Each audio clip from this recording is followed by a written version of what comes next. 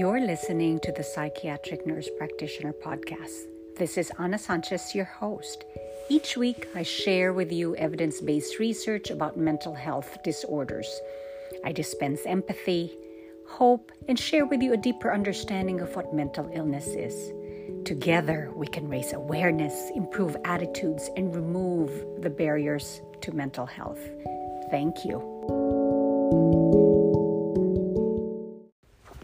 Hello. In this episode of the Psych Nurse Practitioner Podcast, we will talk about major depressive disorder.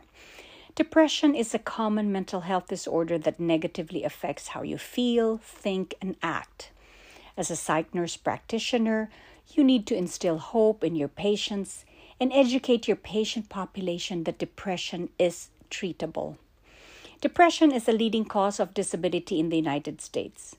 According to the National Institute of Health, an estimated 17.3 million adults in the United States had at least one major depressive episode. This number represents 7.1% of all U.S. adults.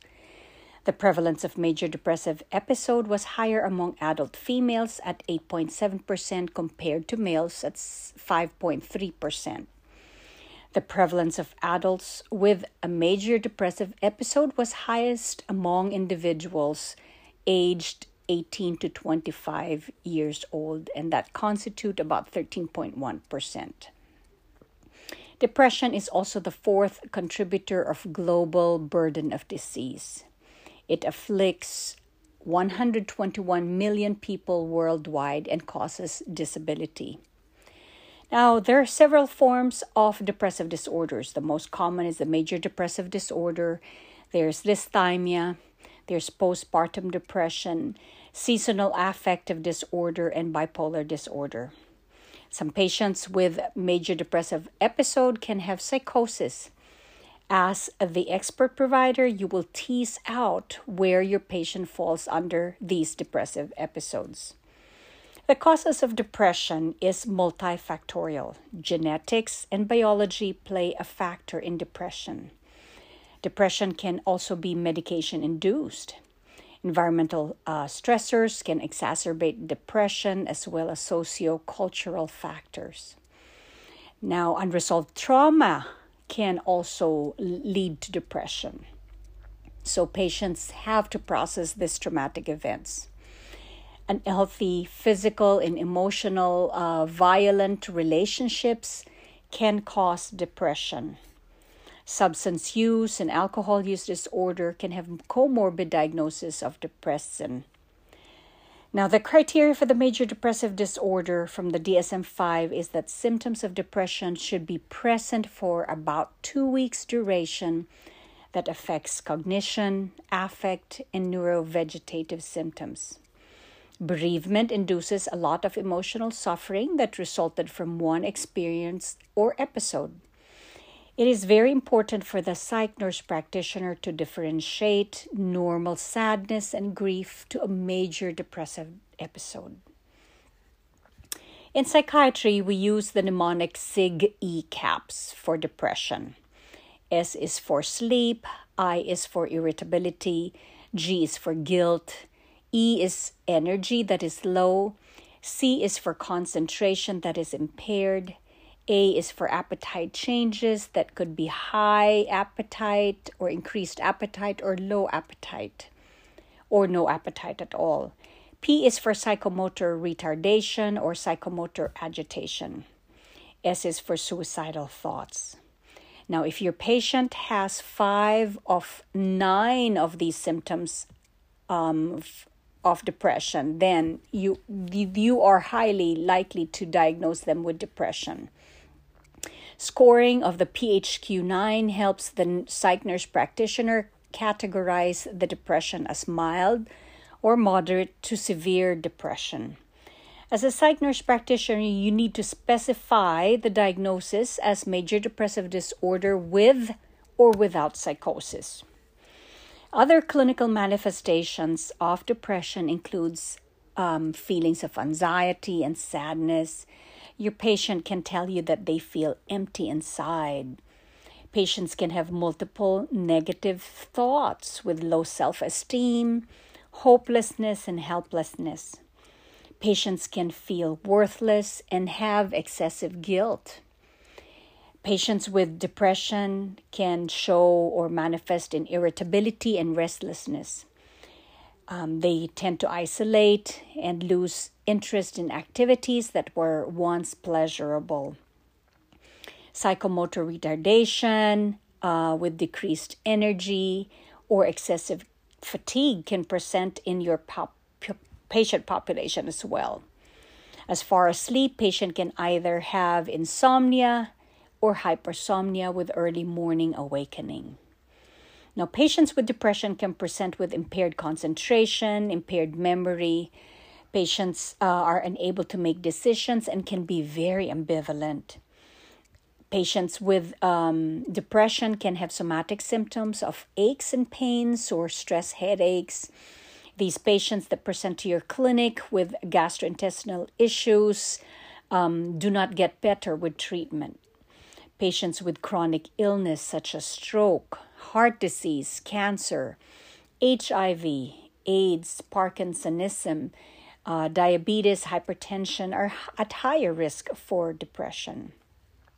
We've talked about using the PHQ-9 as a screening tool for depression.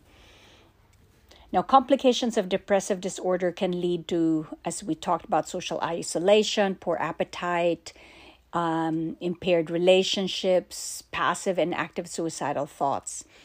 You as a psych nurse practitioner have to assess for intent for these suicidal thoughts. Do they have a plan? Do they have access to firearms? These are critical for the skilled nurse practitioner to assess. Ask for past suicide attempts or any recent suicidal attempts. Check for impulsivity. Assess for intoxication, for drugs and alcohol. Family history of suicides are also red flags that you need to be aware of. Now, brief hospitalization is needed during these acute depressive episodes when they're psychotic or if they have suicidal thoughts or suicide intent or plan.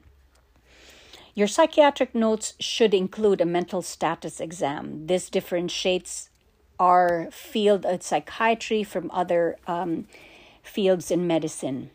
Diagnosis of depression is made after you obtain a full history and physical exam. Make sure that you order your diagnostics, your labs, alcohol and urine drug screen so that you can rule out other medical diagnoses.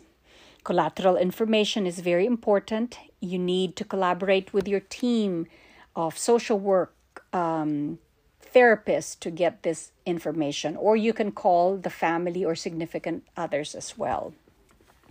As far as pharmacologic treatment modality, the first line in the treatment for depression are the SSRIs.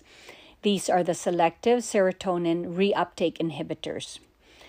Among the SSRIs are the fluoxetine, sertraline, escitalopram, paroxetine, and are very common SSRIs that is affordable and well tolerable. You must educate your patients that SSRIs can take 4 to 6 weeks for the medication to respond and also decrease the symptoms of depression. As a psych nurse practitioner, you educate patients that SSRIs can induce mania. So this is a very important information that you need to assess on your patient population with the induction of SSRIs. Patient need to be seen for follow-ups after they are started on SSRIs, and you need to also educate them about not stopping SSRIs abruptly due to discontinuation syndrome. Other form of pharmacologic modalities are the tricyclics or the TCAs. These are the nortriptyline or imipramine that has higher side effects. So be careful before you do the prescription for the TCAs. Another form of pharmacologic treatments are the monoamine oxidase inhibitors, or the MAOIs. These are among the oldest classification of medications in the treatment for depressive disorder. It is very important as a psych nurse practitioner that you educate your patients to avoid foods with tyramine when they are on MAOI. As a psych nurse practitioner, you can also provide non-pharmacologic treatment modalities such as brief therapy. You provide them empathy, support. You can also refer them to psychotherapy. CBT, or cognitive behavioral therapy, helps patients remove their negative thoughts, their catastrophizing, their patterns that are negative, and CBT can help with the restructuring of their thoughts. IPT, or interpersonal therapy, is able to teach the patient, work out their relationships that may lead to depression. Now, another form of modality treatment is the ECT, or the electroconvulsive therapy. You need to refer this out. ECT is referred for patients who are treatment resistant to medication management. ECT does provide relief of symptoms of depression for some patients, but it also have side effects of memory loss. As a psych nurse practitioner, you need to educate about lifestyle changes, exercise, yoga, meditation, using food as medication, healthy diet are among the few conservative options that you can offer your patients with mild depression, and also for moderate to severe depression for lifestyle changes. It is important that you educate your patient population about sleep hygiene. It is important to stress the importance of pills and skills. Okay, as a psych nurse practitioner, you have the responsibility for care coordination and referrals to other treatment facilities, or as well as therapists. Follow-up appointments is critical for medication management as well as therapy, so that we are aware that is the treatment modality working, and is it decreasing the symptoms of depression? You need to reinforce treatment compliance, educate about triggers, also educate about abstinence for drugs and alcohol. The role of the psych nurse practitioner in the field of psychiatry is very important, as we are using our specialized nursing skills. Nurse practitioners have a master's degree and has specialization and certification. As a psych nurse practitioner, you can manage depression in both inpatient and outpatient clinics. Psych nurse practitioner also work in the emergency room. Psych nurse practitioner work as consultants in the hospital floors, skilled nursing facilities, and other community or educational healthcare settings. Thank you for listening in to our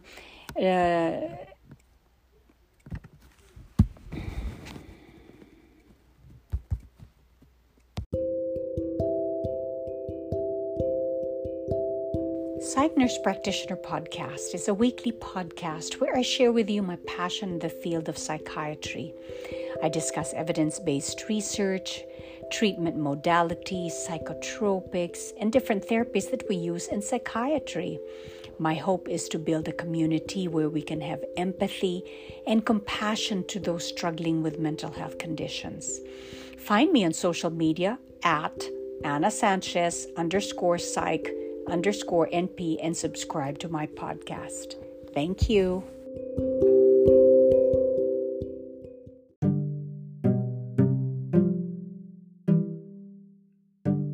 This Psych Nurse Practitioner podcast does not constitute a medical advice. This podcast is not intended to replace a professional psychiatric assessment.